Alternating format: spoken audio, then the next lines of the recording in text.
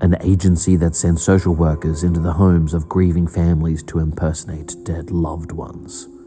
The kind old woman who saved a teenager's life, but who now finds herself haunted by the weight of a cheated suicide.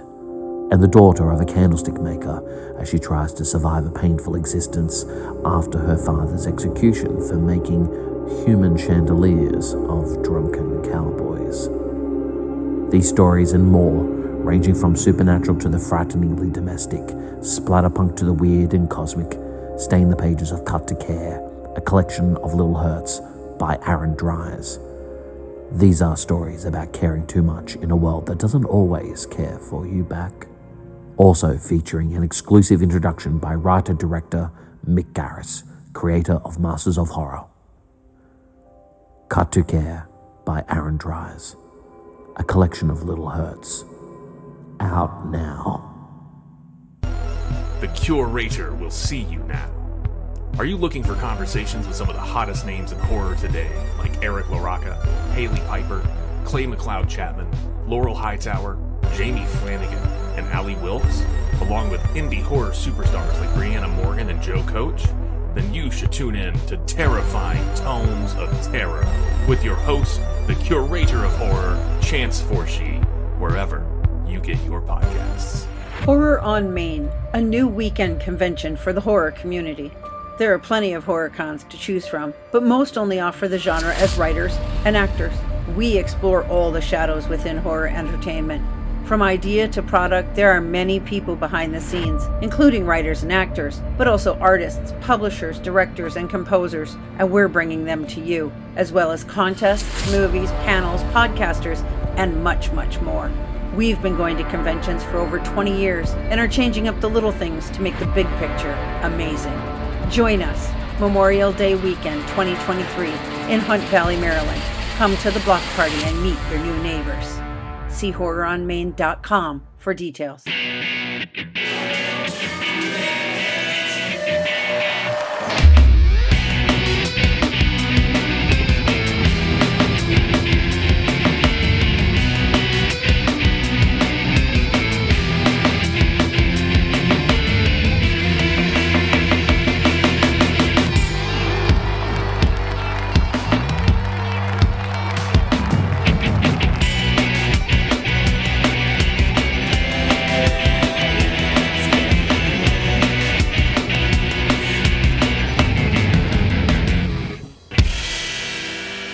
Welcome to Dead Headspace. I am your host, Patrick R. McDonough, joined always by my co-host, Brennan LaFaro. Say hi, Brennan. Hello, everybody. Today, we are joined back with a guy. He's too many episodes in at this point. So, Ronald Kelly, long-time listeners know him from so many episodes. But Ronald Kelly, say hello, sir. Howdy, y'all. And we've covered a lot of your books. We're going to cover mainly your memoir today. But before we do that, something very important. Me and Brennan consider this podcast we basically document this era of horror. And we would be remiss to not mention, since it just went public today, September 6, 2022, that sadly, we say this with a heavy heart, that Peter Straub passed away 2 days ago. It's a broken hip, I believe, and he passed away in Manhattan at the age of 79. Truly devastating. His shadow will probably loom forever over some part of literature. Brennan, Ron, I want to hear what you guys have to say about Peter. I'll start with you, Ron. Well, when I started reading horror, back in the mid 70s to into the 80s, there was only four really major horror writers. There was Stephen King, there was Dean Koontz, there was Anne Rice, and there's Peter Straub. So, you being the hungry for out of the classics and starting to read contemporary horror and everything. Peter Straub was, I really, was ravenous for Peter Straub's work. I started with Ghost Story, and I think I read The Talisman, the one he did with King. and Shadowlands, and I actually listened to Coco on the audio books. I started listening to some of the audio books like Barker's Hellbound Heart, and I listened to Coco on audiobook. I need to actually go back and read it as a book, because I guess at that point I was more of a reader than a listener, and now I really enjoy audiobooks, but back then it was kind of hard for me to kind of digest, and get the imagination going with narration like that. But yeah, I mean, Peter Straub was way up there for me. This has just broken my heart hearing this. It's I have very fond memory. I wish I could have met him. I never did get a chance to meet the man, but I heard he was a very gracious and kind man, and you had him on your show, and I really enjoyed that interview. That was that's a lasting piece of history, that interview you had with him. So I'm so glad that you had the opportunity to do that. Yeah, thanks, man. To my knowledge, I've looked. I'm pretty sure it's the last interview that he's ever done. He's generally a nice guy, and he signed the Blue Rose trilogy for me, just to tell everyone kind of how kind he was. I'm not the only one he's done that for. He answered emails to whoever would reach out. He's just a nice guy, real nice guy. And I just noticed behind Brennan is, oh man, the Talisman. Is that first edition? That's not the Talisman. The white cover? What is that one? That is Interior Darkness. I've got Ghosts, a couple versions of Ghost Story up there, Floating Dragon, Mystery, The Throat, and Lost Boy, Lost Girl. Oh, The Throat. Okay. I got you. Yep. For me, Coco was a book that, and I got to say, because Ron's on the show, Fair is one of my favorite books. I mean, I love it. But Coco is its own category for me, because it just did something very... It stirred this thing in me that was a mix of, wow, I didn't know you could do that in a book. And on top of that, and I'm not going to go into details, so I'll ramble on, but basically the passing of my grandfather that occurred many years before that interview, Peter's Coco got my interest into the Korean War. Coco has nothing to do with the Korean War, but something in my weird brain just clicked. And it's been a year so far since I've been diving into that and his past. And I'm connecting with my grandfather that's been dead for 10 years now. So that's partially why I have so much love for the guy. And on top of that, he writes with a poetic hand that is really unmatched. It's like, Ron, you got your own voice. Joe Lansdale does, King does. And Peter's got this. His style to me is like brutal poetry, and that's the best way I can put it. Brandon, what's he mean to you, man? I think I know that my first introduction was The Talisman, co-written with King, and then Black House. From there, moved on to Ghost Story and Coco, and it was just such an unbelievable thrill. And you talked about, or Ron talked about, just how generous he was with his time, with his outreach, and with his praise for newer writers is something that I've seen a lot going around today. It seems to be a theme. And the fact that we were able to connect with Peter Straub, like via Twitter, just throwing a post out there and said, Peter, we would love to have you on. And somehow the gears turned in such a way that worked out, is... Now that I'm seeing people posting memories, so much more indicative of him than I realized at the time. And for all of those things to line up to allow him to come on and talk with us. And he was very generous with his time. This is, I love our show, but this is not a show that Peter Straub had to do. No, this is not something. This is not something that Peter Straub had to do. And he he graciously answered every question we threw at him. And it was a really lovely experience. And I shared this online.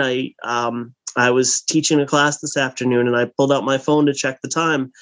And I had a text from Patrick saying that it was, kind of just released that Peter had passed away. And I just felt the world spin. And I don't know that I would have seen that coming. Like, yes, he was an incredible writer, absolute crucial to the history of horror and kind of the literary side of it, and giving it almost this, I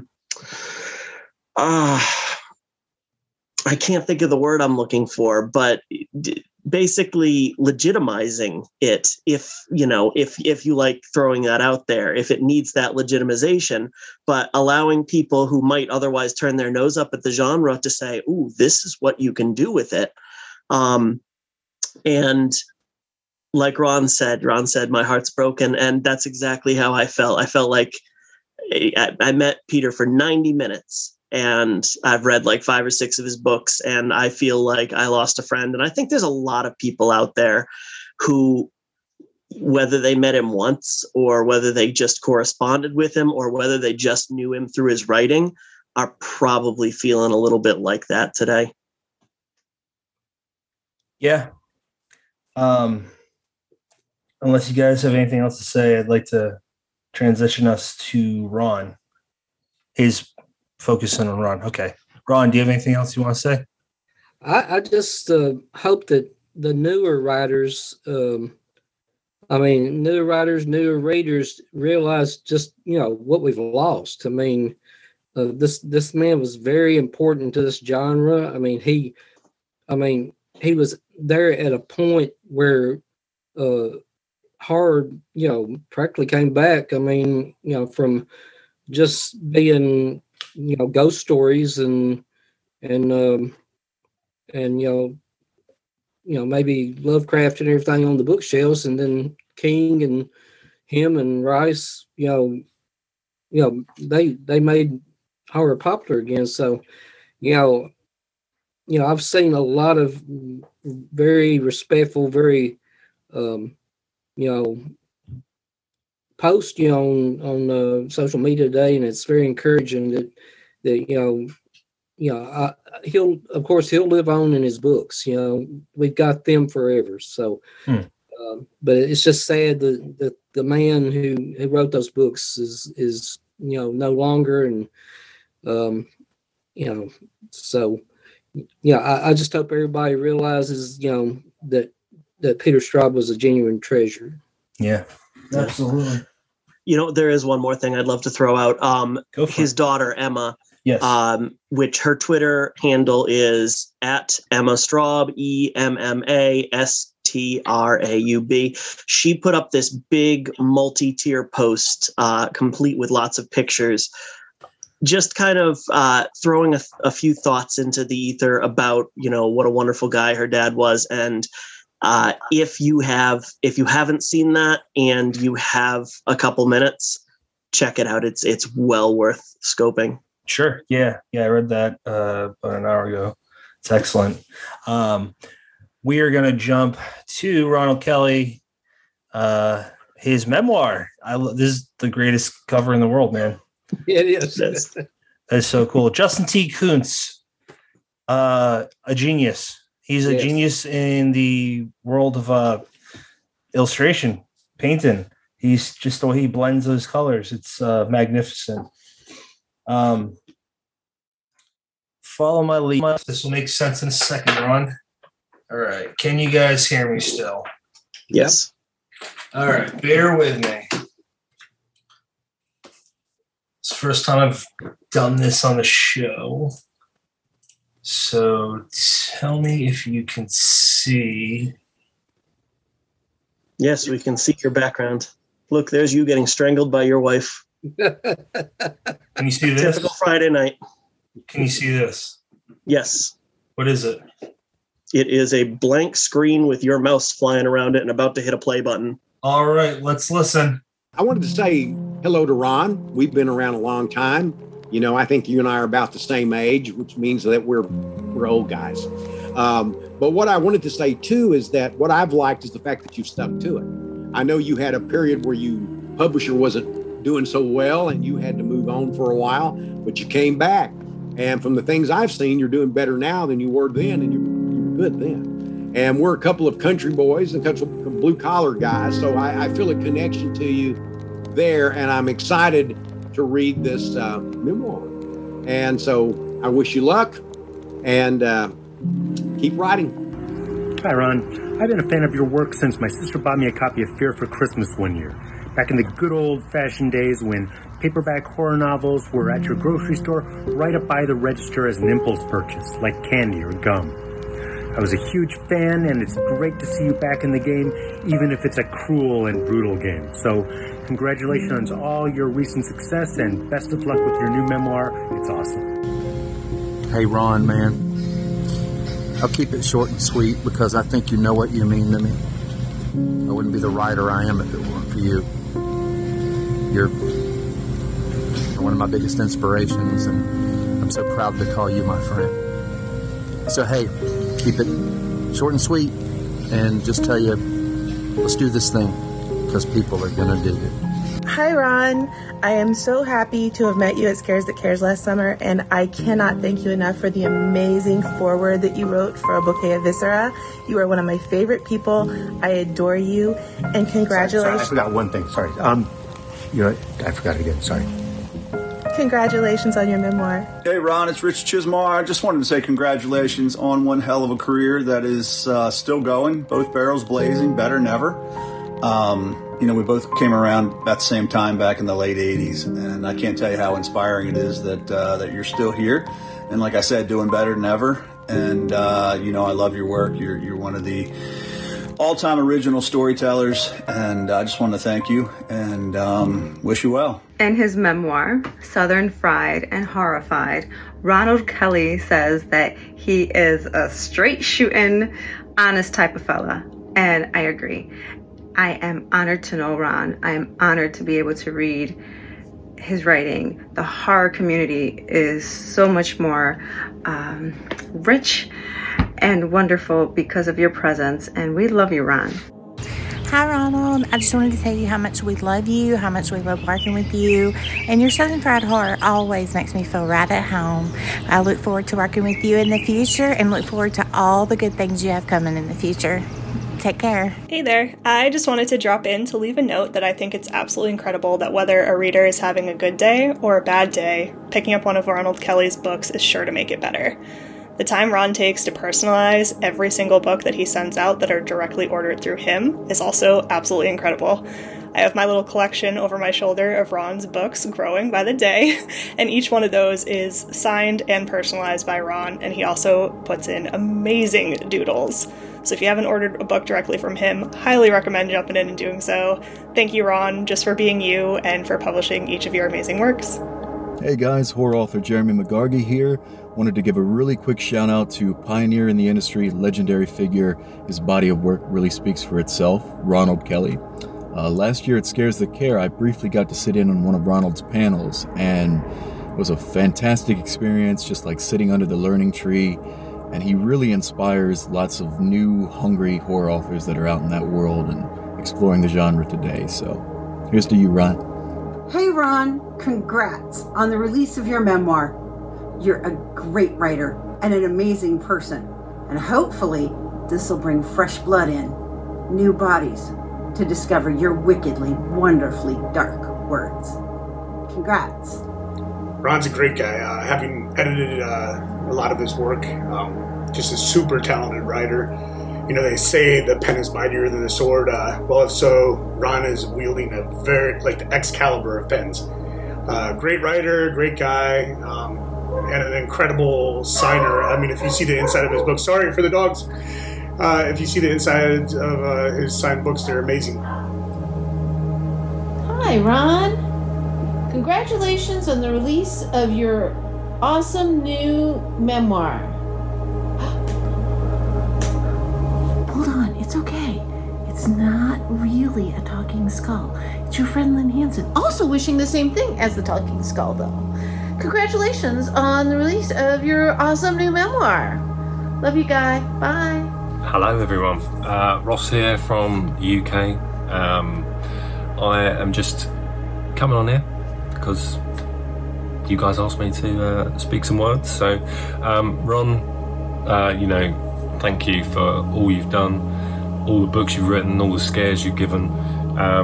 Fear remains for me one of those books that truly unnerved me. I just loved everything about it. I listened to the audio for that book and it just blew me out of the water. It's such a gripping book. Story, just everything about it, it was fully immersive. And yeah, man, I appreciate everything you've done, everything you do, everything you've still got coming. And yeah, truly you are a great in the genre. And you deserve the very best, and you deserve this kind of resurgence that's happened recently. And yeah, just from me, as a fan, as a writer, you mean the world, and you have reached far and wide. And just keep on doing your thing, man. Southern Fried and Horrified, all the way. Hi, Ron. Mercedes here.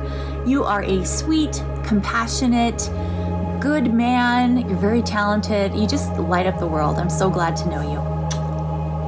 Hey, Robert Essig here. Hey, I've been a fan of Ronald Kelly for years. I remember finding his books at the used bookstores years ago, and then and he came back and kept writing more books, just knocking it out of the park. I mean, he's making the rest of us look like we're standing still. So here's to you, Ronald Kelly. Cheers! Hey, Ron. Hello from Texas. Congratulations on Southern Fried and Horrified. You know I love it. Thanks for everything you are and do in the community. Thanks for all your support for so many of us. And most of all, thanks for being a terrific friend. Here's to your best yet to come.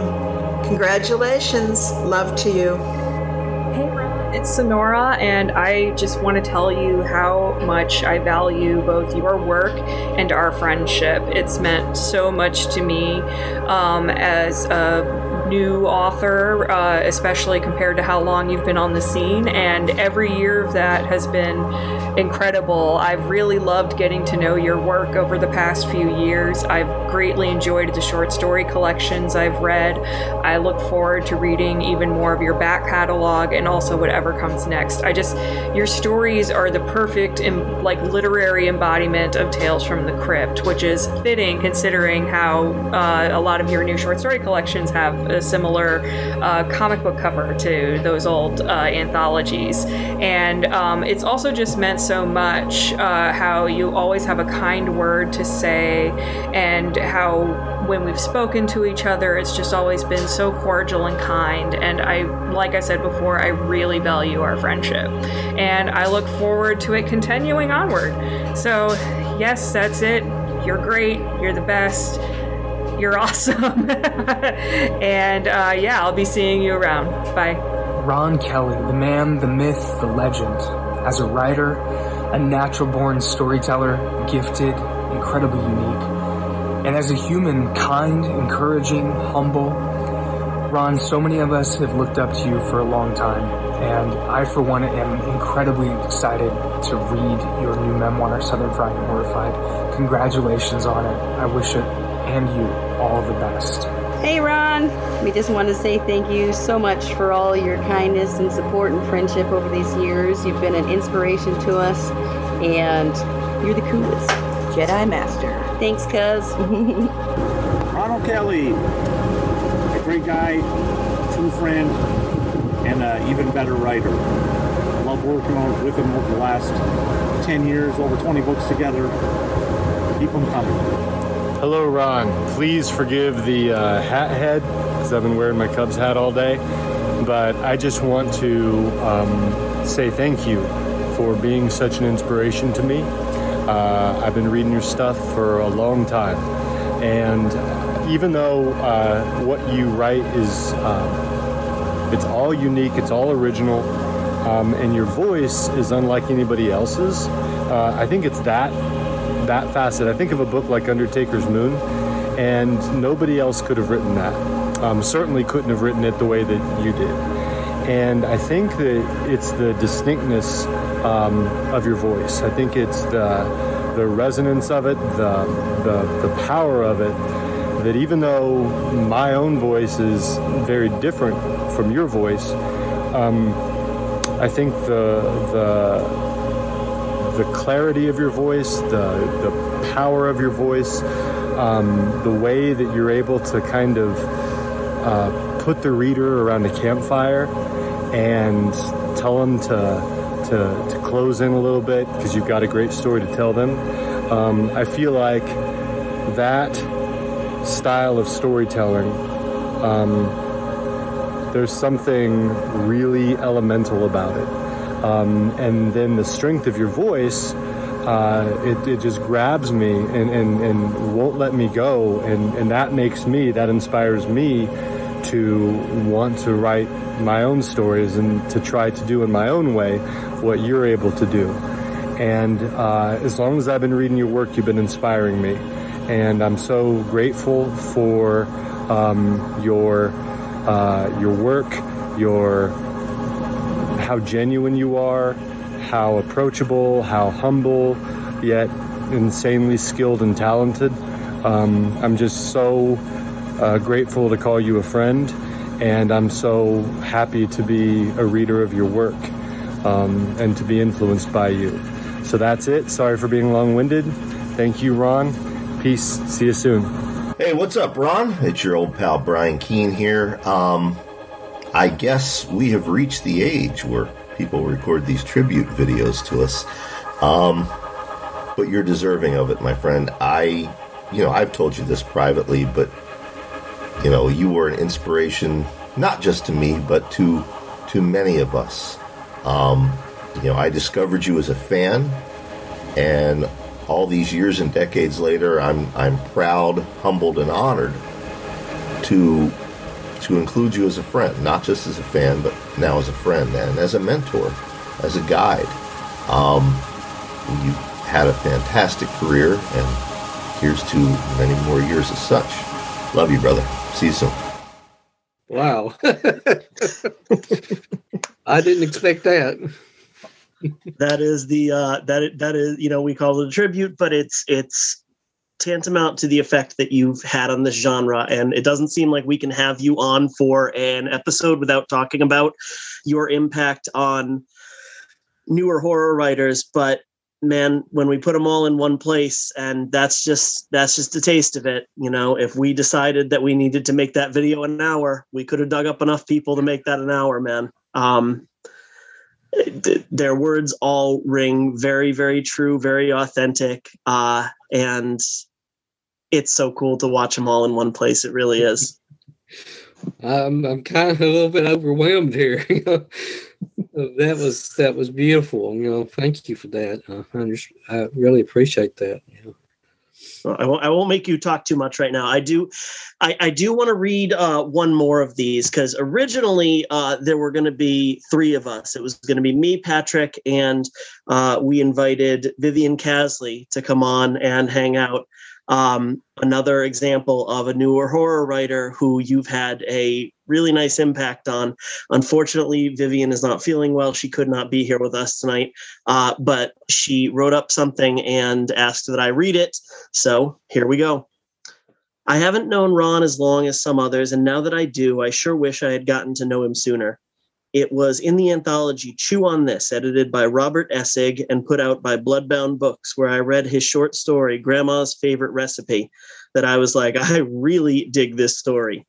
And not too soon after that, I decided to join Twitter, like a modern writer is supposed to do. I started following Ron, and eventually he started following me, which left me a bit starstruck. Then, when I found out he'd be in Midnight Beyond the Stars anthology, I was like, hot diggity dog, I got to try to be in that too. And so it goes. I got in and shared another table of contents with the great old Ron. He personally congratulated me, and we began to forge a friendship. Since then, I have gotten to read a few of his collections, and most recently his outstanding memoir, which I've read twice already because it's that good. I have yet to get my hands on Fear, his magnum opus, as he puts it, but I will. Everything Ron writes is exactly the type of horror story I am looking to read. His plots, his characterization, and his battles between good and evil are the peanut butter to my strawberry jam. And I have no idea why none of his creepy tales have been adapted to the screen yet, especially for Creepshow on Shudder. They would be perfect. I know Ron says his writing is like Crown and Cola with a moon pie, and those things are freaking delicious. But to me, Ron's writing is the lobster and filet mignon too. On a more personal note, Ron once reached out to me during a time I was struggling. He told me it was okay that I wrote mostly short fiction and said short fiction was his bread and butter. And honestly, I don't think he knows how much that helped me during a time when someone else in the writing community told me short fiction was a waste of my time and would get me nowhere. Ron has also reached out and offered to help me with a collection of my own, and that floored me. He 100% did not have to do that. But he is that kind of human, selfless, kind, empathetic, and an all-around great man. In my opinion, that's why he's such a great writer, because it takes all of those things to be able to write believable characters like Ron's. Lastly, I wish I could have fed all this stuff to Ron tonight, but I have COVID again, and this time it completely laid both my husband and I out. I just want Ron to know that I think the world of him and that I believe we were destined to be friends. And maybe this is kind of weird, but just like his mama, I too have the second sight. It runs in my family. I think I knew we'd be friends, Ron. It was just a gut feeling as soon as I read one of your stories. I am so glad we connected over social media, and I'm also happy to have gotten to know Patrick and Brennan, two of the kindest, funniest writers/humans I have had the pleasure of meeting. Between all of you, I feel so much more confident in my endeavors and know that I have gained true friends. Oh, and also we get to share another table of contents in Hot Iron and Cold Blood, which makes me very rootin' tootin' happy. I wish Ron all the success in the world with everything he is doing and will continue to do. You said you sold your original hat in a yard sale, Ron, but I sure am glad you decided to find another one. Rattlesnake skin and all, and start anew. The world would have been a boring place without your stories. Until next time, yeehaw and yippee-ki-yay, mother cluckers. Vivian. I love her. I do too. She's a special lady. So hate that she got slammed with this one more. I mean, I don't know. He's had it multiple times, I believe. So yep. Louis, I'll tell you what, I watched that montage a few times because I edited it and I didn't choke up anytime. And then I started to a few times. I think it's because they feel the same way that me, Brennan, and Vivian do, which is just you're everything that a lot of people online pretend to be. And it's not to sound sadistic or poo-pooing everyone else, but the bottom line is you're a straight shooter, just like Cena said, and you write some creepy tales. And it's kind of like Tom Savini. I've heard that he is such a sweet person, yet he makes some of the darkest stuff. That's like you. And why don't you have something on Creepshow? That I haven't even thought of that. That is very, very astute. I mean, Scow, Skip, Mallerman, to name a few. They've had them. Keith Lansdale and I think Joe. Yeah, Joe and Keith and Casey. Actually, yeah, man. So now that you can talk, what'd you think of that montage? I gotta know. I was just stunned. You know, a lot of people I didn't expect to see. You know, it was great. You know, I consider all of them friends. You know, I mean, I've interacted with every one of them. You know, at one time or another. You know, like with Joe and Brian, I mean, and Rich, I mean, you know, quite a bit in different times of my life, you know, and it was just wonderful. Thank you for that. I appreciate it. Yeah, man, it's our way of saying, showing you how much. It's one thing to see it in text. It's another to see their face and to feel their love and adoration towards you with the expression and their body, you know, their body language. Let's dive into your memoir. I know why. Brennan knows why. But why did you start this? What was the catalyst? Just, you know, I thought I had a story to tell. I've been in this industry for like 36 years. Been writing for 36 years, and I've had my ups and downs, been through heaven and hell, and learned a few things, and made a whole lot of mistakes, and I just thought, maybe folks might be interested in my story. Maybe they, maybe I had a little advice to give them that might help them along the way. Put some writing tools in their toolbox, next to their little jar of nipples. But I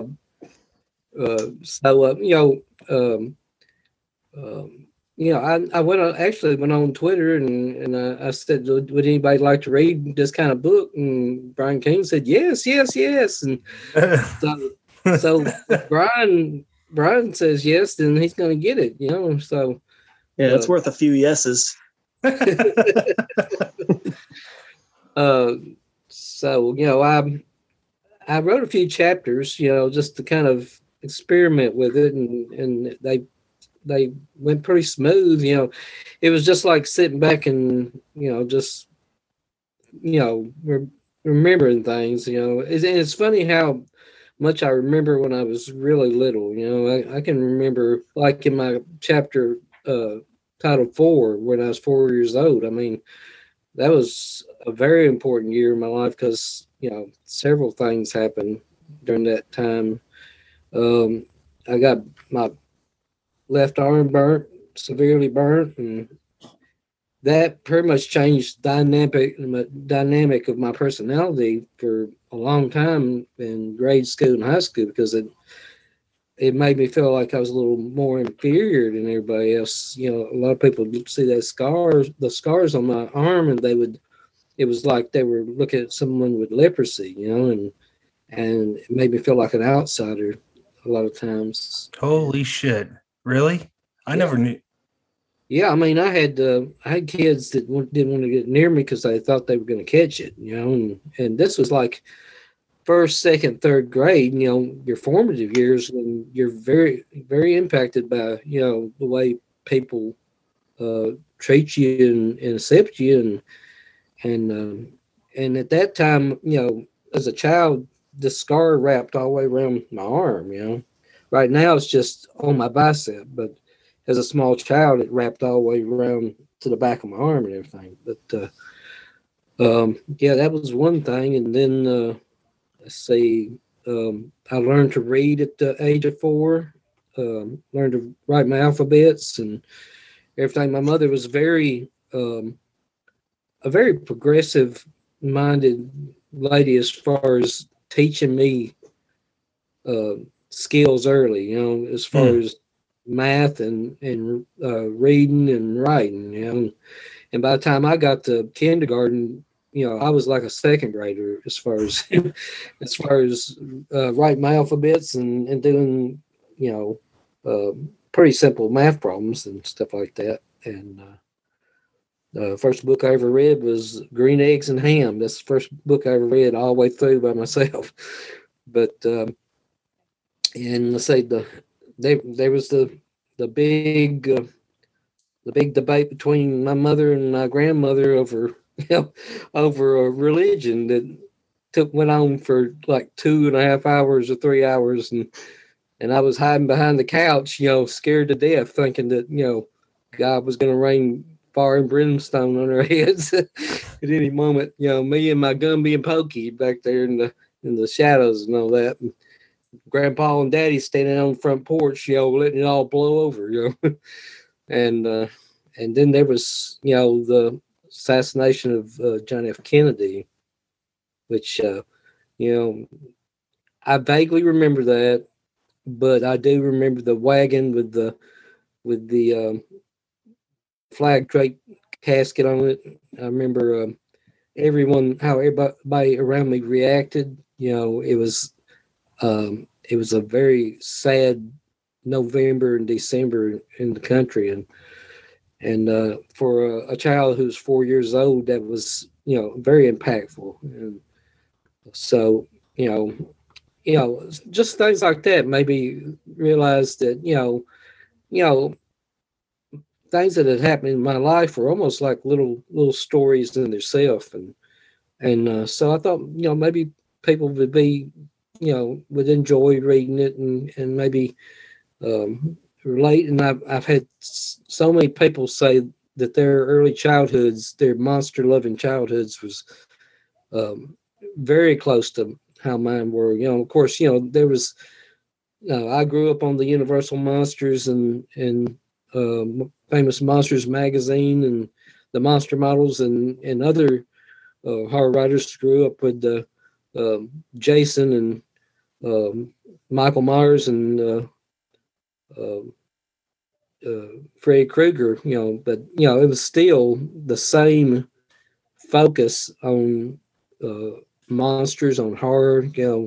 That's what eventually molded us into what we want to do. I mean, it's just seeps into your physical being, and into your psyche, and you just when, like I've told people before, when I stopped writing, when Zebra shut down, I stopped writing. I tried to write in different genres, and I couldn't do it. I mean, I'm a horror writer. I mean, I'm hardwired that way, So, but yeah, I mean, I did a few sample chapters, and I went to Jared and said, "Would you consider doing this book?" And he said, "Let me read some chapters," and he did. And he said, "Yeah, let's do this thing." And so I sat down and wrote the rest of it, and the end product was, much more than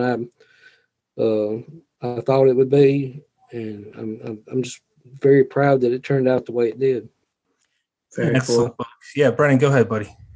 Yeah, I was going to ask. I mean, one of my favorite parts of writing, and I'm talking fiction specific, is discovering things about my character while I'm writing their story.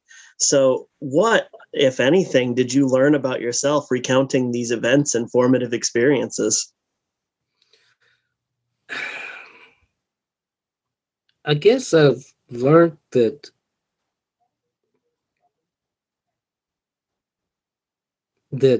despite all the problems I went through, the trying to get published, having the rug pulled out from under me, different points in my career, that it all culminated into, something that, I would never give up. I would never go back and redo it over in a different way, because it's just the man I am right now. That's who came out at the end, and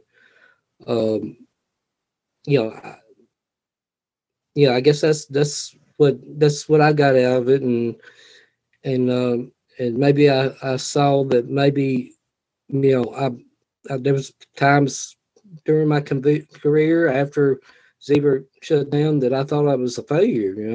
I thought, well, I tried to do my best and I failed, and now looking back, I can see maybe I wasn't such a failure after all. Maybe I did something important to influence, some really talented, great people, and I mean, it's a humbling experience to come to that realization.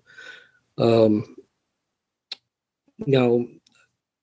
I'm just glad that this memoir has gotten the reception that it has, because, I was afraid maybe people thought, well, who are you to write a book like this? And,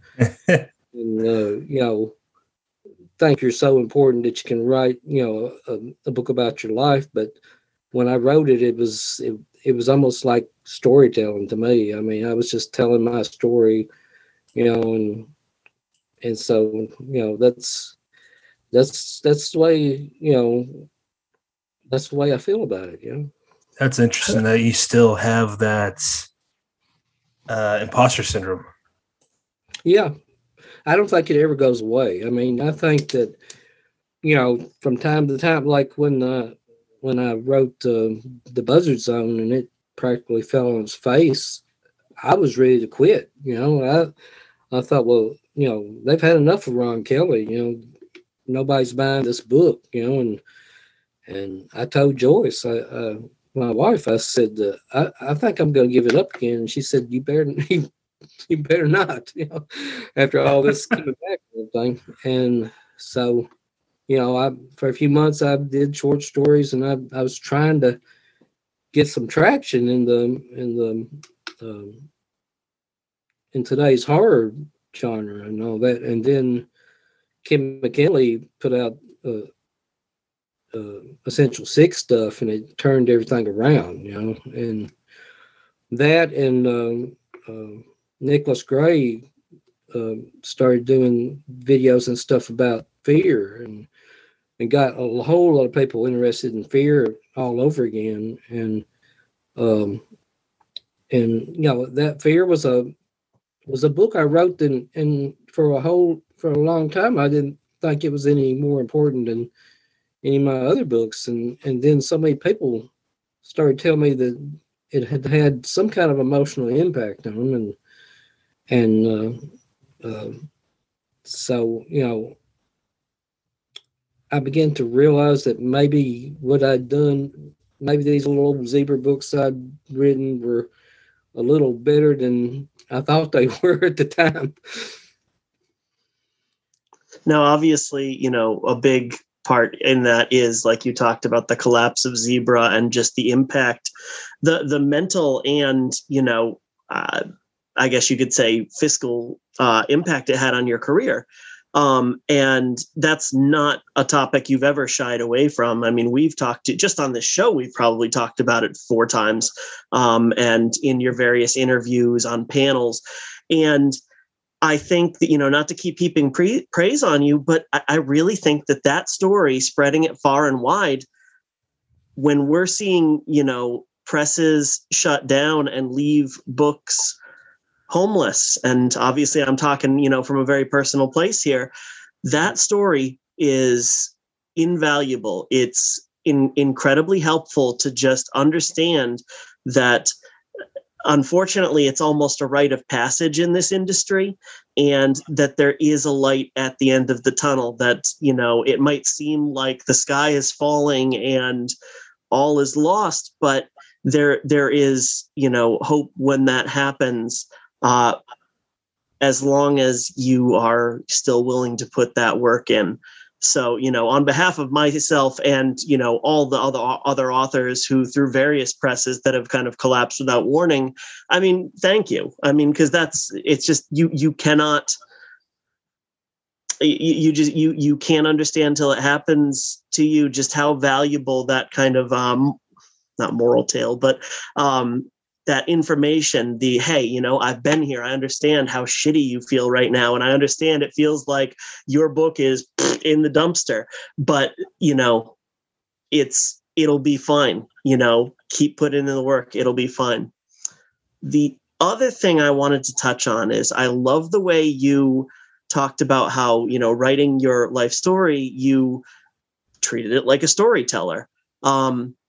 And one thing Patrick and I talked about when we were reading this back in like February or whatever, was talking about how we're reading stories that we've heard you tell 2, 3 times. We know these stories. We know where they're going. And they're told them to us. They're told with such an enthralling voice that I'm sucked in. The one that really stands out to me is you talked about, I'm going to butcher it, I'm so sorry, but you talked about Valentine's Day when you were younger. Yes, that's my favorite story too. And the way that you tell it in your book, even though I've heard you talk about that story at least twice before I read the book, it just sucks me in. It's, it draws in my reader's heart. It plays on my emotions. And it really is, I'm hearing your life story, but I'm hearing it in front of a campfire. There's no question there, but I'm just going to throw it to Patrick for a real question. Why does Brennan need me to save him so often? No, in all seriousness, the part where we go, I'm going to cheat by looking at the book because I forgot the exact phrase in Grits and Bits. Is that it? Yeah, Grits and Bits. I love how you really cashed in I guess that's not a great expression, but whatever. On the Southern Fried and Horrified bit, not every writer has that. Not every writer has the ability to, or whatever, to kind of say, this is my theme, this is my brand. And everyone it's fun to say. People love it. It doesn't steal anything away from other Southern horror writers. How do you feel about the reception of this book so far, especially how it just came out today, but there's been plenty of eyes on it, plenty of hands on it, and please feel free to talk about your sign-in 2 days ago. It's been phenomenal. I mean, I sent copies, digital copies out to a lot of fellow writers that,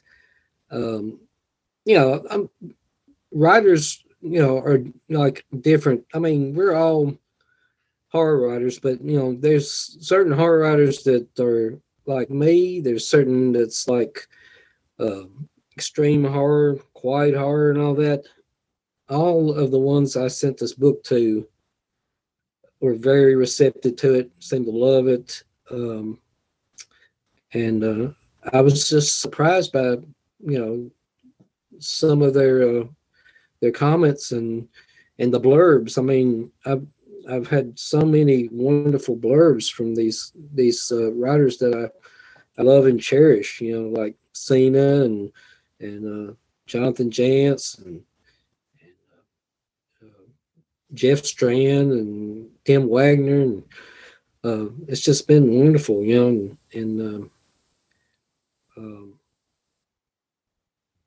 So I've lost my train of thought.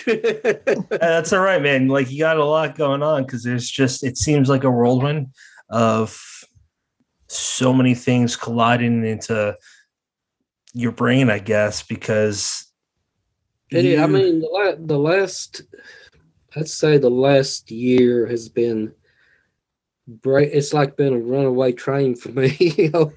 It's so many things have happened, so many books. I mean, I put out a lot of books this year, and how many?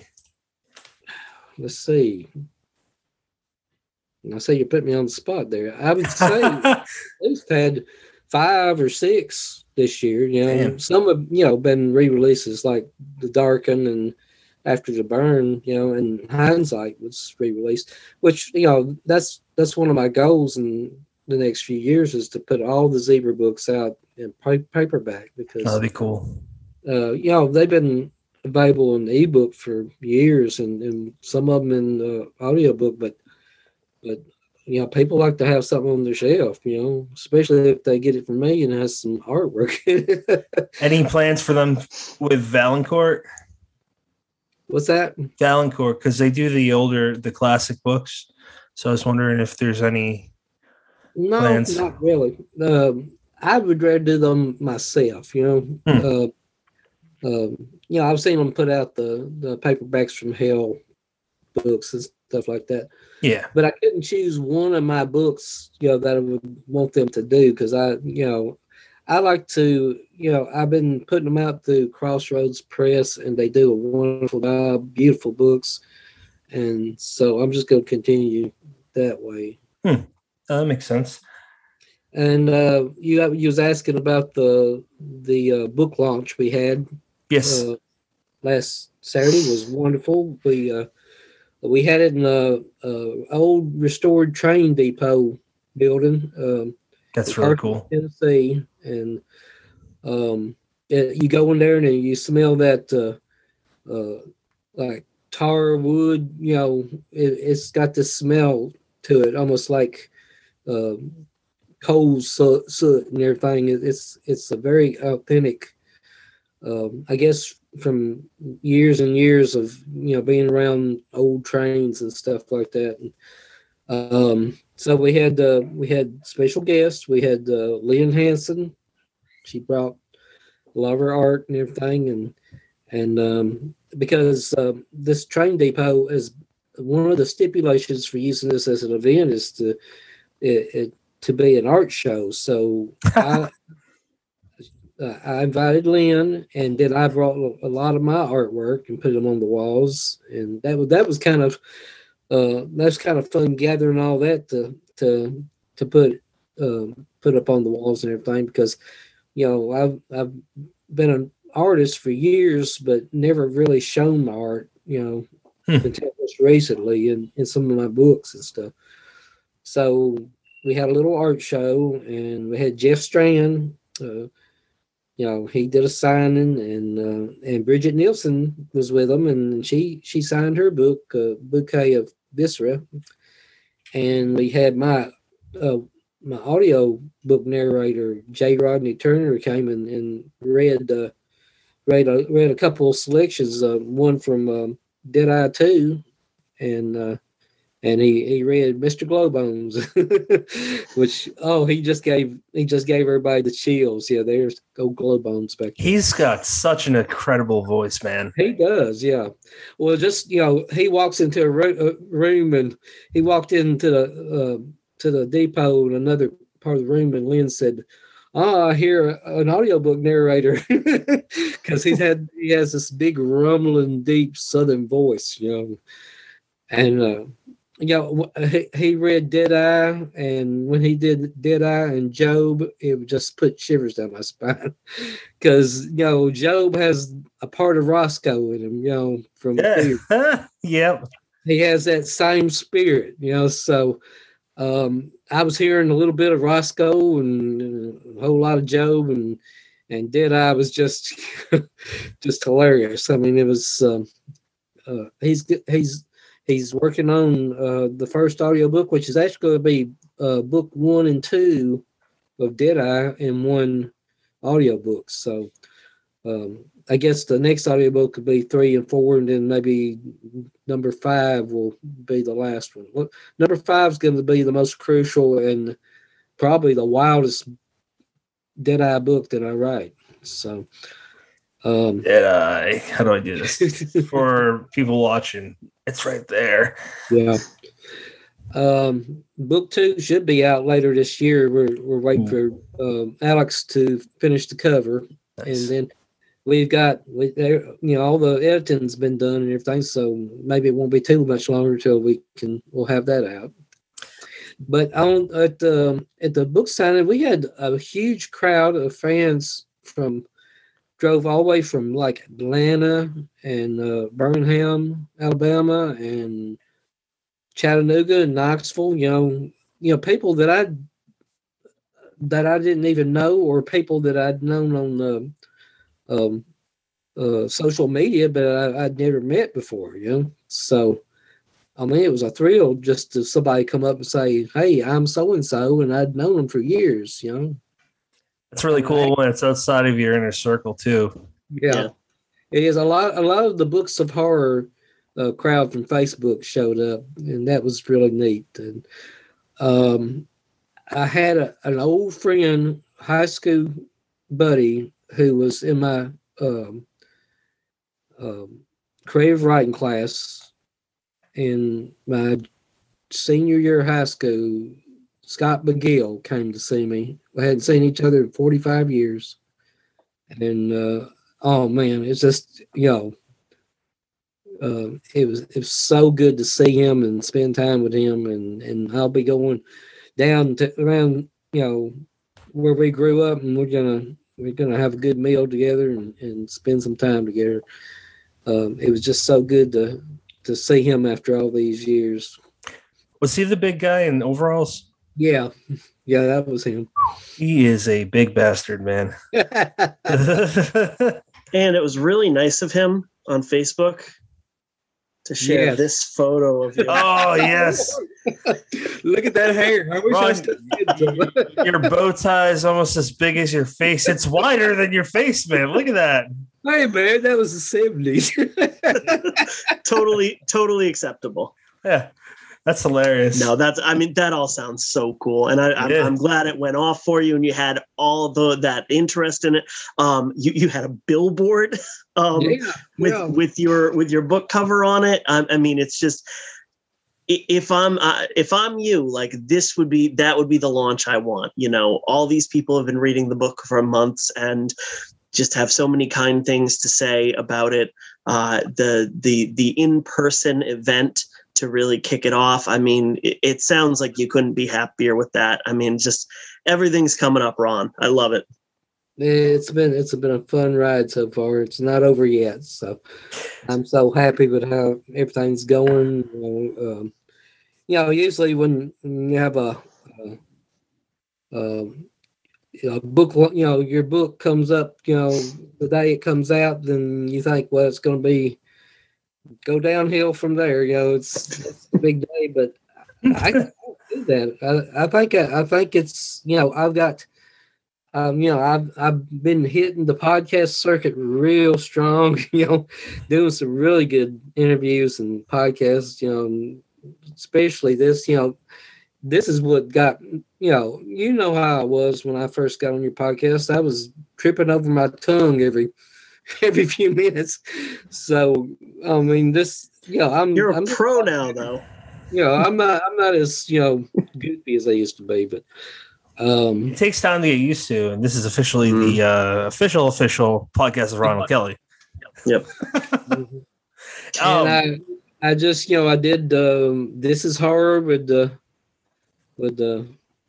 Michael and Bob Pastorella and the other night, and that was on my bucket list of podcasts to do. It was hilarious. I got a text from you, and then I got a text from Mike, pretty much like whatever is relevant time to whenever you text me, his in Japan. And I just thought it was really funny because like you both were pumped. I was pumped, and I was like, this is cool. It's like my friend over here is becoming friends with this guy over here. Let's all hang out. By the way, the book, reiterating this, it's hard to know which way I'm pointing. Sick Stuff, The Essential Sick Stuff is the first book that Brendan and I ever read of Ron's. That is because of Ken McKinley. He used to run Silver Shamrock Publishing. Are we still talking about the book sign, or can I go on to something that ties us together? No, go ahead. So, however you guys want to word it, obviously, this isn't a show that covers any stupid drama within a small community that only that community gives a shit about. But the overall picture, stuff that people can learn, kind of get a heads up about for when they pursue contracts or whatever. Basically, what happened, for those that don't know, Silver Shamrock closed their doors. Ron had quite a few books with them. Brendan had some books with them. A lot of authors had books with them. I'm going to let Ron take it from here. What was your experience with it, and whatever you're comfortable with saying? And I want to talk about this because we haven't talked about this on air maybe once, but not with you. And you had the most books with that publishing, with that press. And on top of that, this isn't the first time it's happened. So I think that it's important to cover because it might help someone not make the same mistake. If you're comfortable with that, if you want to say pass, I'll cut this part out. And Brennan, if you're comfortable with it, give us your experience after. Well, like I've said before, I've gone through this several times before, actually 7 times before. Silver Shamrock was number 7. Holy shit. So even though I've been through it, so it was a shock. It was hard, especially since I just had a new book come out, the week before. Haunt of Southern Fried Fear was. The pre-order was going strong. It was, doing really good. And then this happened on a weekend. I had no idea it was taking place until, I don't know if it was you told me or somebody else. And I got online and I thought, what the hell's going on? But, it just snowballed real fast. And and I think a lot of it was unnecessary. And Ken McKinley's a good man. He's done a whole lot for me. That's what I want to say up front. I still consider him a good friend. I think there was just some circumstances about that book he announced that triggered some raw nerves with some people, and it kind of snowballed from there. And it was unfortunate that it happened that way. But after it happened, it was good that this community is the way it is, as far as publishers, because the majority of the writers who suffered through this, their books were placed in a relatively short period of time with other publishers. In a podcast I did a few nights ago. Paper Cuts? Yeah, I think it was Paper Cuts. Brad Proctor and Jay. What's Jay's last name? That was a fun time, But I practically went through the Silver Shamrock roster and checked on people and told them this isn't the end. This happens, and it's not the end of the world. We need to see what we can do about getting your books back and get them out. And I actually went to a few publishers and said, maybe you should look at this writer's work. I think it'd fit in good with your publishing, house. It's be a good fit for you and all that. So I'm not saying I, did anything, great or anything, but I did try to be supportive of the writers and everything, and because I've been through it before and it hurts. It's scary, and but we make it through it. We make it through it, and we come out. Most of the time, we come out better than we were before, and just about like anything else. I know that that announcement was made while AuthorCon was happening, and one of my friends was there, and he was telling me how as soon as it got announced, as soon as it started being told throughout the venue, it was like someone just muted the entire sound, that the bar was just full of authors that didn't know what the hell to do, or hopeless, hapless, whatever word you want to put in there. I mean, for the people within the community, some might get upset with this. I don't give a shit. Whoever knows me and you and Brennan knows us. So the thing that really upsets me is no matter how offensive something is, stop a minute, hold your breath, and pull your fucking tongue back in your throat. But that's not what happened. And this is just one instance of many on social media for anything. It's not just writing, where like us three know pretty much the whole story, and we're not going to go over it here because that's not our business to say. But again, for people that the general audience, basically it's just, we were spectators witnessing something that was a synopsis of a book that was really bad. It came off super racist, and then people start throwing around, he's racist, he's white, fuck him, and everyone jumps on it, and no one has a chance to say, like, hey, why don't we stop and talk about who did what and figure out why, and maybe there's, give them a chance to be like, did you think this through or something? There's just an instant black and white. No, you're wrong. You're the worst person in the world. And we've talked about it a lot on the show, and I've been guilty of it. I hate that attitude. And we use phenomenal, unprecedented technology, and we just shit all over it. We waste it. we're not exchanging data, we're not exchanging hearts, we're exchanging it. I think misguided fear, insecurities, anger, and a lot of us, probably all of us, are projecting our innermost primal emotions, and it comes out really ugly. Because once you say something really bad, I've been called a racist. I've been told by some person that I've physically threatened them, sexist, everything. That really unnerved me. The first time I heard it, made me mad because it's so not my character. But once you hear the worst of the worst, you start ignoring them, and that word loses meaning. So, I guess my whole rambling is that I wish that we just stopped and kind of didn't fight. Just realize we're all here most of us are here for books and like-minded folks. So that's my take as someone that was a pure spectator. Made me sad, confused. I still love Ken.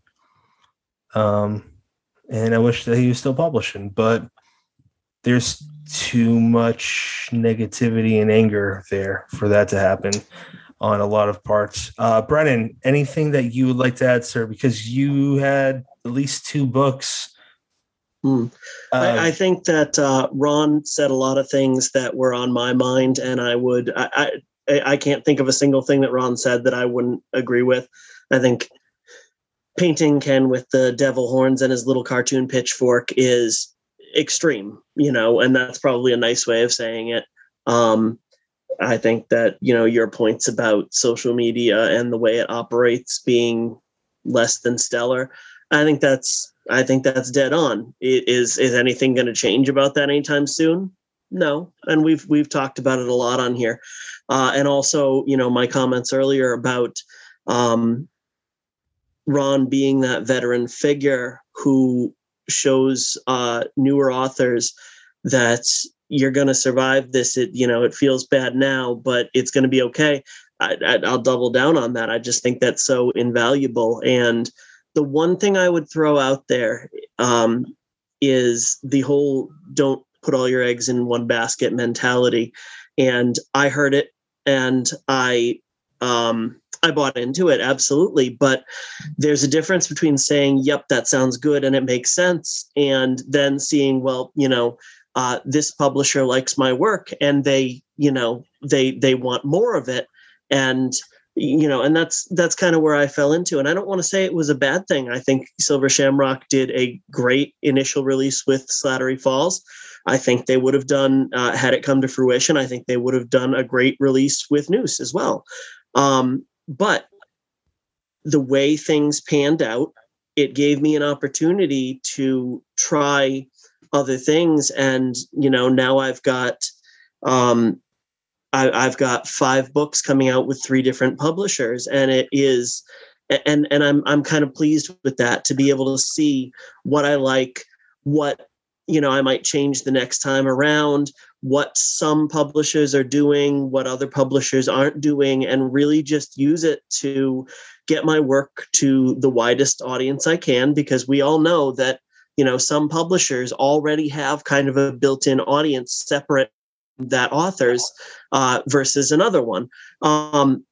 So, I would say we can pretty much all agree that don't put all your eggs in one basket is a good strategy, but it's really, I would say it's even better than you think it is. It's beyond, hey, that's a good idea, and more into, I think it's just completely necessary. And I think that's really all I have to add on that. Yeah, definitely. You know what I like about this show is that we can be real with each other, and we're not worried about, like, me and Ron talked, and Ron, tell me if you want me to cut this. I will cut this immediately after I'm done talking. I'll mark it, but if not, that's fine. Me and Ron were talking about how we had Edward Lee on, talking about Lovecraft on that episode with him. There's a lot of people that claim to like horror, and that's fine. I don't give a shit who likes what, but focus on the fact that this person was super racist and this and that, and we just talked about the man and talked about stuff that I didn't know. I know, Brennan, you didn't know about it, and they were in favor of him. And that alone would upset certain people. I don't like how it's categorized in, this is the only politics I'm bringing up, but Democrat, Republican, or whatever. I don't like anyone I don't like to act like extreme in one behavior or the other, because then there's no middle ground and everything in life is nuance. Man, Ron, I didn't think we were going down this path. I have no notes for you because I don't really write notes anymore, but it just, I appreciate. Wait, you used to write notes? To impress you. Yeah, I appreciate you going down this rambly path with us. I'm going to shut the hell up about this now because I don't know where it's going to go. So that's okay. I want to steer us back. So Ron, recently you announced that the time has come. You are retiring from the day job, and we were talking a little bit before we started recording about just how fortuitous the timing is, because you are in a place where you can do this, but you are also writing wise in a place where you're as productive as you have been in years and years. You're cranking it out, and now you're going to have that time. So it's coming up. November 18th, you said, is when you are done. I'm curious, what is your plan to go to become a full-time writer? Because you're not really retiring, let's face it. No, I mean, I've had some people see me, announce my retirement, and they said, no more books. And I said, no, I'm talking about my real job.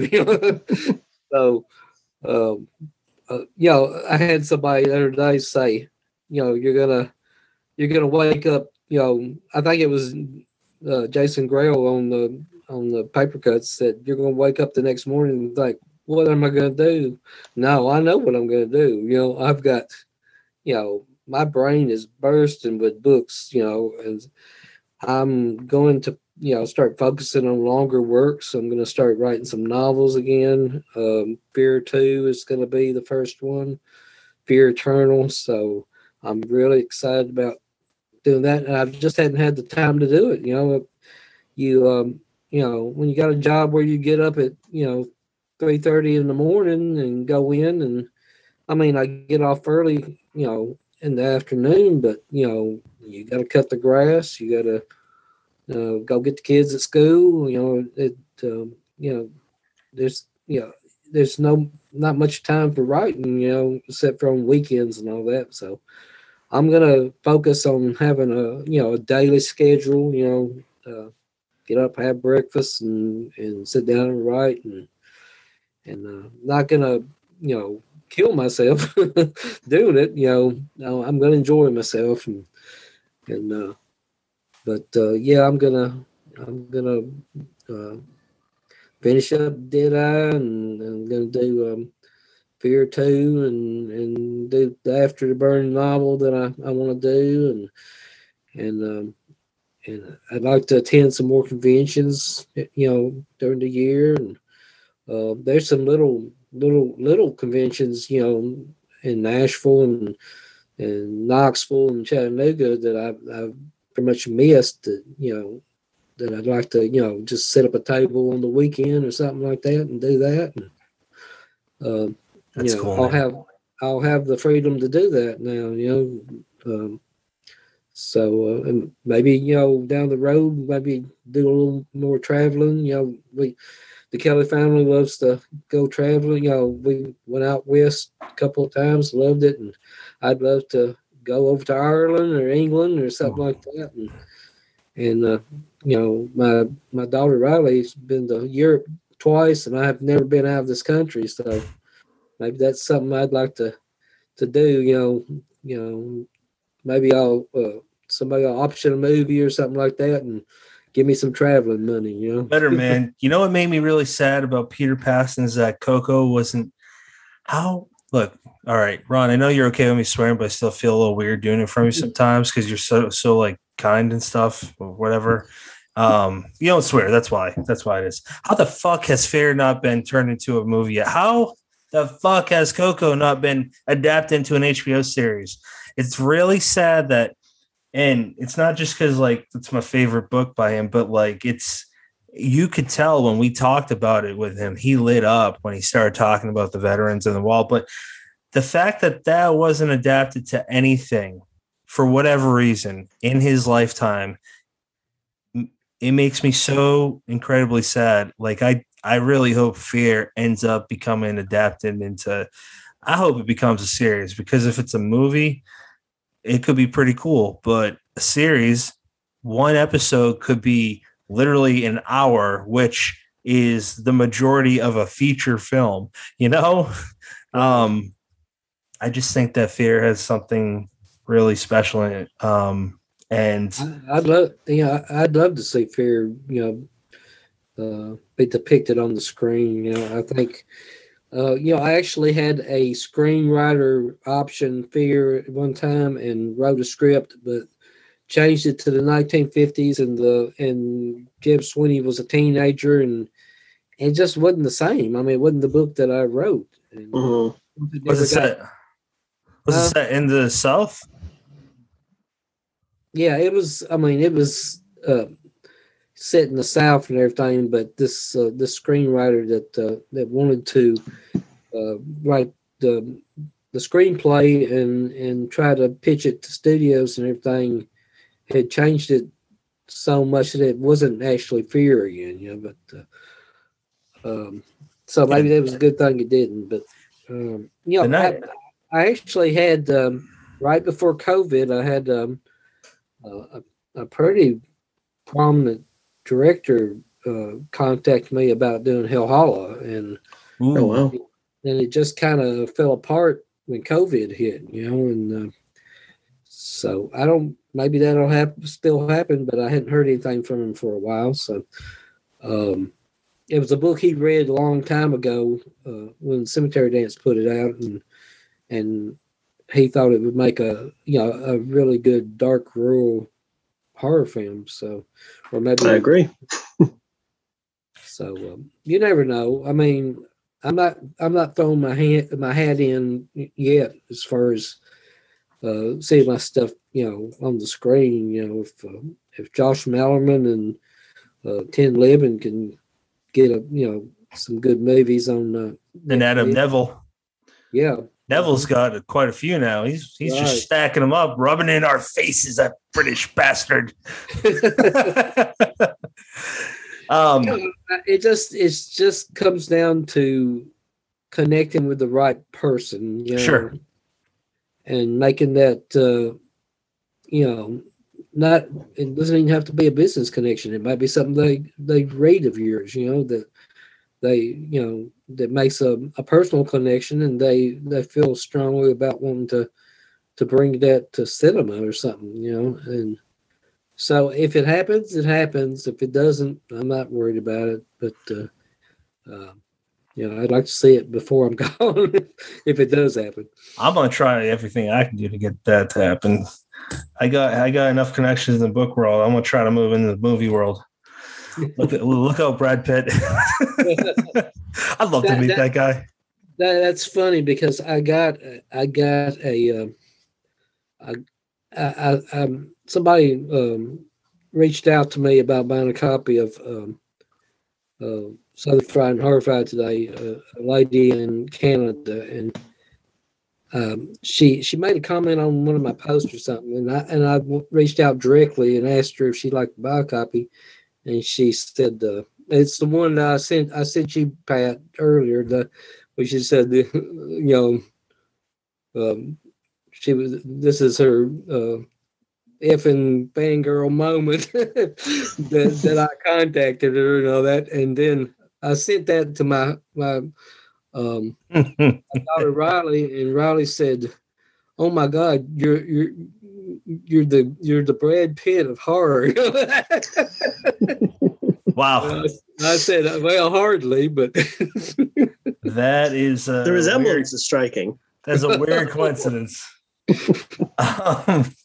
Man, I forgot what I was gonna say. Brennan, you got anything else besides before we go to like the outros? For the most part, I mean, your book literally just released today. So for the most part, when we're talking to somebody who just released a book, it's a little bit awkward to say, what do you have coming out next? But not with you. So, Ron, what do you mentioned Deadeye 2, but what else do you have on the horizon that people can look forward to? Well, we got, we're going to have the author's preferred edition of Fear. Yes. Fear's out of print now. And if you go look on my newsletter, on some of the photos I posted, you'll see the cover of Fear, the painting for it. And it's a beauty. Alex McVeigh sent me the original painting, and I displayed it at the book launch, and it just sums up the book. When Kevin Whitten, the well-read beard, said that Fear, the zebra cover of Fear didn't do it justice, I thought I need to really look at doing another cover that gives that spirit of the book, and I think Alex nailed it. Yeah, he did a great job. Yeah. Seriously. I think it's going to be a good, and this book is, it's basically the same novel, but it's going to have some bells and whistles. Those are all his, right? Huh? These are all his covers. McVeigh. Yes. Yeah, Alex McVeigh. Alex McVeigh. He does 85% of my covers. Zach McCain does, practically the rest of my covers. I think Justin Kuntz is the only one that has done a cover for my book. A different. I'm so happy you went with him because his style is. Yeah. Ooh. Yeah. I asked Jared up front if we could have him do that cover, and it's just been amazing. Working with him. We've developed a close, friendship and everything, and so Fear, the special edition of Fear is going to have a foreword by Brian Keene. He's going to. Oh, I did not know that. His how fear influenced him and all that, and then we're actually going to have a section of the book, where people tell how fear influenced them. I believe you two are in that section, and several others. So, there's going to be several little things, and there's going to be 2 novellas in there, and it's just going to whet everybody's appetite for Fear Eternal when that comes out. So, is there going to be a paperback for that? Because I don't know if my wallet can afford the fancy limited edition. The one Paul's putting out is going to be a really, the way Paul's talking, it's probably going to be a lettered edition slipcase. Oh. So it's going to... I might need to buy that. Yeah. It'll probably go fast. I definitely want to buy that. But, that mainly I want to get it back out in print and paperback, so everybody can enjoy it. And so, that's one thing we're going to do. We got another one of those Southern Fried EC collections coming out, Tales of the Southern Fried Crypt. Nice. And it's going to be all swamp stories, voodoo and swamp stories. So love it. It's going to have my artwork in it too, like the last one, like Honk did. Nice. After that, we're going to put out Vault of Southern Fried Horror, which will be all serial killer maniacs and murderers stories. Now, I believe Alex McVeigh says, well, why are you going to stop there? Because he likes to do those covers. He likes to do those old retro EC covers to those books.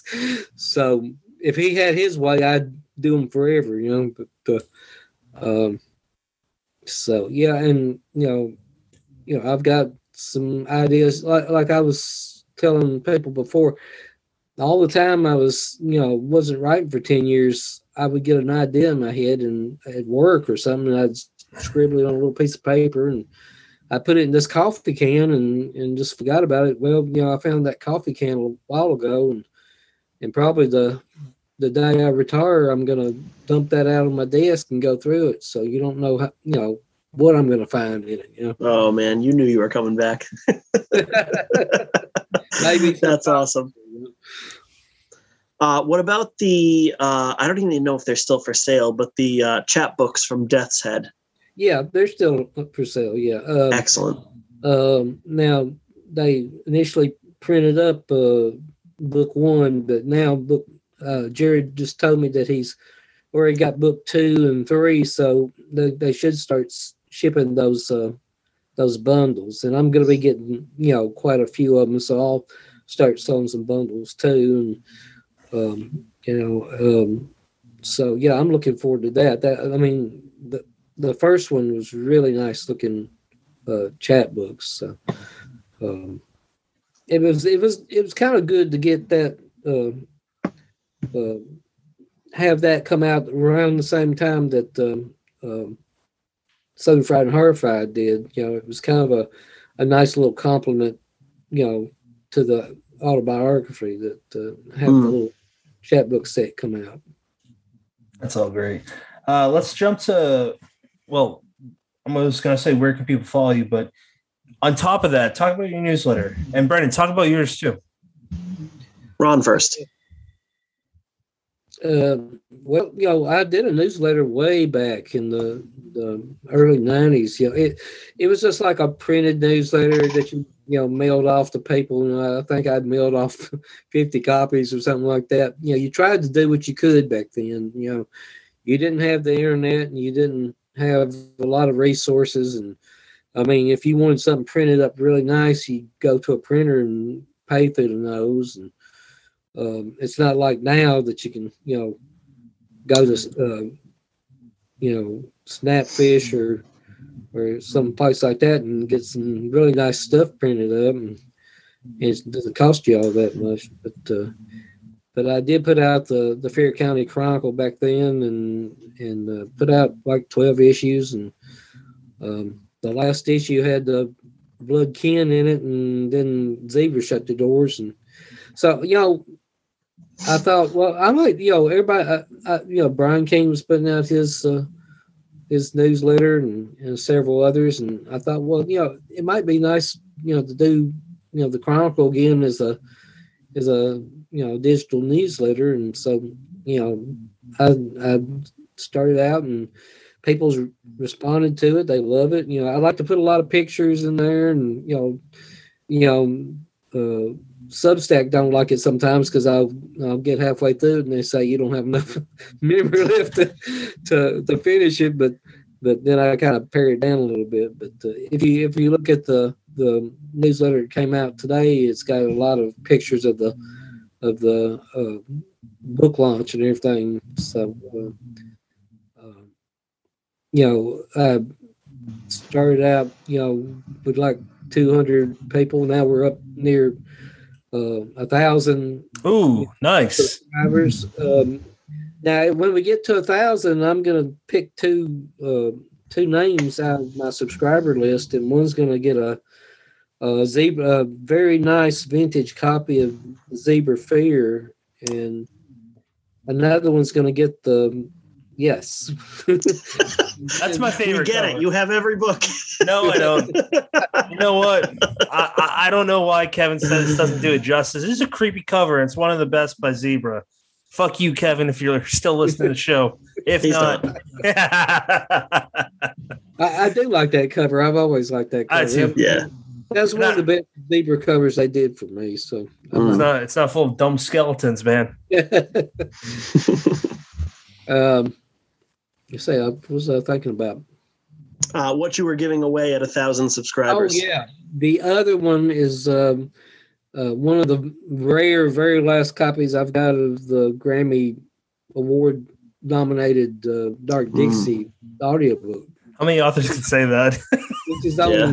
which is on cassette, and I guess you can pick up a cassette player somewhere and listen to it. But it was really nicely done. It had some, like special effects, and there's one story where there's a demon in it, and the voice, they really distorted the voice where it put some shivers down your spine, and so that'll be going to somebody else. But hey, we got to get up to 1,000, or I'm not going to give it away. You know, I'm biting at the bit to give it away. Come on, people. I'm stuck at like 893 or something like right now. So if you want that book, that audio book, you know, let's get going. That'd be cool. Definitely subscribe to Fear County Chronicles.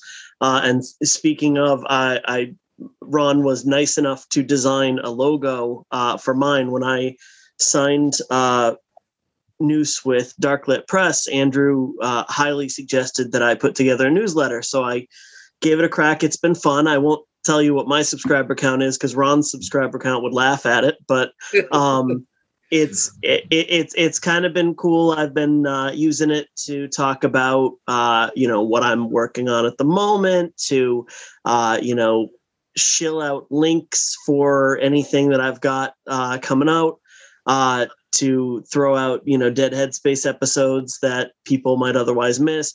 And I've been having a lot of fun with, I've been adding a section at the end called writing tips, and, not necessarily, hey, I've been writing for 3 years, you should listen to me. But we've talked to a ton of extremely knowledgeable, talented people who have shared what has worked for them throughout their long and illustrious careers. And, one of the most, when I go on a podcast to promote my books and they want to talk about the podcast instead of my book, one of my favorite questions, one of the most common questions is, what have you learned from these people? So I've been trying to kind of distill that and put it into the newsletter. That's so smart. That would be brennanlafaro.substack.com. Very Postcards very from the Falls. Very good newsletter. I always enjoy it when it ends up in my inbox. So thank you, Ron. Cool, man. It's very cool. So where can people follow you? You can follow me on Facebook as Ronald Kelly. On Twitter is Ronald Kelly 4. I don't know why I'm number 4, but I'll take it. On Instagram is Dixie Darkin, and you can go to my website, ronaldkelly.com. It's a little outdated. My son, he at school, he pulled up, he's pulling up stuff on me on, he Googled me. He pulled up stuff and he said, Daddy, you need to update your Wikipedia page. It's really outdated. So I'm going to have to do that, and I'm going to have to update my website. I am going to start an online store, Southern Fried and Horrified store. That's so cool. Selling my books and merch through that. Aaron Beauregard's going to help me set that up. He's done really well with his, and so we're gonna do that. I've been doing it, behind the scenes, private messages, which is great because I get to interact with people and everything. But it's gotten to the point where it's almost eating into my writing time because I'm selling so many books. So I may have to hire me some help or something. Maybe pay the kids to help me pack some books. So Ron, you're kind of like Joe Lansdale sometimes with super short answers, and I mean, like some people I guess would take that the wrong way, but I get it. You guys are both busy guys. It's just it made me laugh, and I wanted to tell you this. I don't even know if I told Brennan, but Brennan, I'm gonna mute you real quick. Yep, that's definitely you. Okay, we had an echo effect. All right, so I don't even think that I had told Brennan this because I just tell him everything, and I don't remember what I don't tell him. But when we recorded Joe's bit, which is why you saw my face, because I didn't realize it went from whoever's making a noise would cut to them. But anyways, that's supposed to be a 5-minute conversation that turned into an hour. And at one point, I brought you up and I said that I really don't understand how Ron's not. He doesn't have the fanfare that you do. Like, you both are excellent writers. And he said, it just comes down to luck sometimes. There's so many variables in life. And, Ron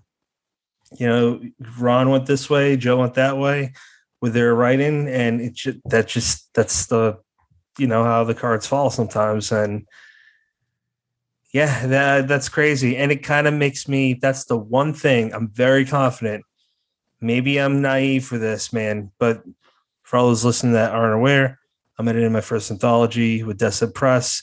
Ron's in it. I'm in it. Brian's in it. A lot of other excellent writers. Joe Lansdale's in it. That's the one thing I'm nervous about. The reception, the sales. I can't control that. Nobody has a formula for it. I'm nervous about that. Really, I just came up, wanted to bring it up and remind people that anthology is coming up soon. I'm finishing the edits. I got a few more stories left. It's being formatted as we speak by Jared. Arc should be going out to people in, I don't know, I'll guess 3 or 4 weeks from now. So that'd be really, I can't wait for that. We're going to have a panel of contributors on, so Ron's probably going to be back. Yeah. For that. I got on a tangent there. Did I cut you guys off, or can we go to final thoughts? Brennan, final thoughts, sir. As always, we appreciate your time, Ron. You can come back anytime, and we know that you will. Frankly, I'm excited to read your story in that anthology so that we can have you back for that panel. I love Deadeye 1, and I love your Western stuff. So anytime I have an excuse to read that, I will read that. And anytime we have an excuse to have you on, we will have you on. Yep. Well said. I'm going to save you for last, Ron. Normally we have the guests go first, but I just wanted to say I'm very thankful for the friendship. I think that's why I probably already said it, but a lot of things have happened today. It's been a very weird day with Peter Straub passing and some other stuff in my personal life. But I just kind of tear up at how powerful it is that someone as awesome as you is truly respected by their peers. And that makes me want to cry happy tears because I love you, buddy. So I can't believe I can call you a friend. I've been saying that for like a year now. Still can't believe it. I can see you in person and I can probably walk up to you and give you a hug and you're not going to push me away. So that's awesome. Probably. There's a 50-50. Maybe. Ron, final thoughts. I remember the first time I was on the show, I was scared to death. First podcast I've ever done. Didn't know you. Didn't know Brennan. We become buddies. We're brothers. Yeah, I agree. We're family, man. This is, I don't think this was by chance. I think it was, God. I think it was fate. I think it was. Very rarely does people make connections like this that last beyond like a show. I'm very proud of both of you. You've made great strides. Since I first met y'all. Brennan's published several books. You're doing this very wonderful anthology that I'm so looking forward to reading all the stories. You've got some great talent lined up, And you guys know what else is to come. And I want to work with my friends every damn chance I get. Yeah, well, you've got some wonderful ideas, and I certainly hope they come to fruition. And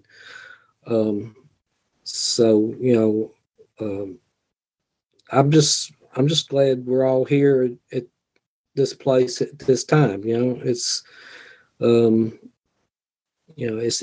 just very special what's going on, between the three of us, different points in our career, and I just feel very blessed to know you and have met you. It's just it's just been a very, it's, I'm a lot older than you guys. I'm several years older than you guys, but I don't feel like that when I'm relating to you. So, we're buds and always will be. Absolutely. We're only old by age and body. By spare, we're all immature buttheads that love the same thing. Those were some nice final thoughts, Ron. I really liked those. Thank you for sharing them. Yeah, and you know what? Next episode is with Brennan. We're covering Noose. We're going to have Tyler Jones and Erica Robin on for that. It's a really cool book. Yeah. I need to read it. I haven't read it yet. I'll save my praise for you for next week, Brennan. But everybody, this a lot of weird stuff happened today. I still can't believe we lost Peter. Yeah. But please go, if you haven't, please go and read his book. Please go and read Ron's book. Normally I don't say please. It sounds like I'm begging. I don't give a shit. Please make time, because there's so many things that you can compete with, and it's not even other books. It's all forms of media, instant gratification. Books aren't instant. They are very long. They root in you. So if you want some good old-fashioned entertainment, go with Ron or Peter, amongst many other great authors. Ron and Brennan, I love you both to death, truly. And everyone, you have many choices in podcasting for picking us.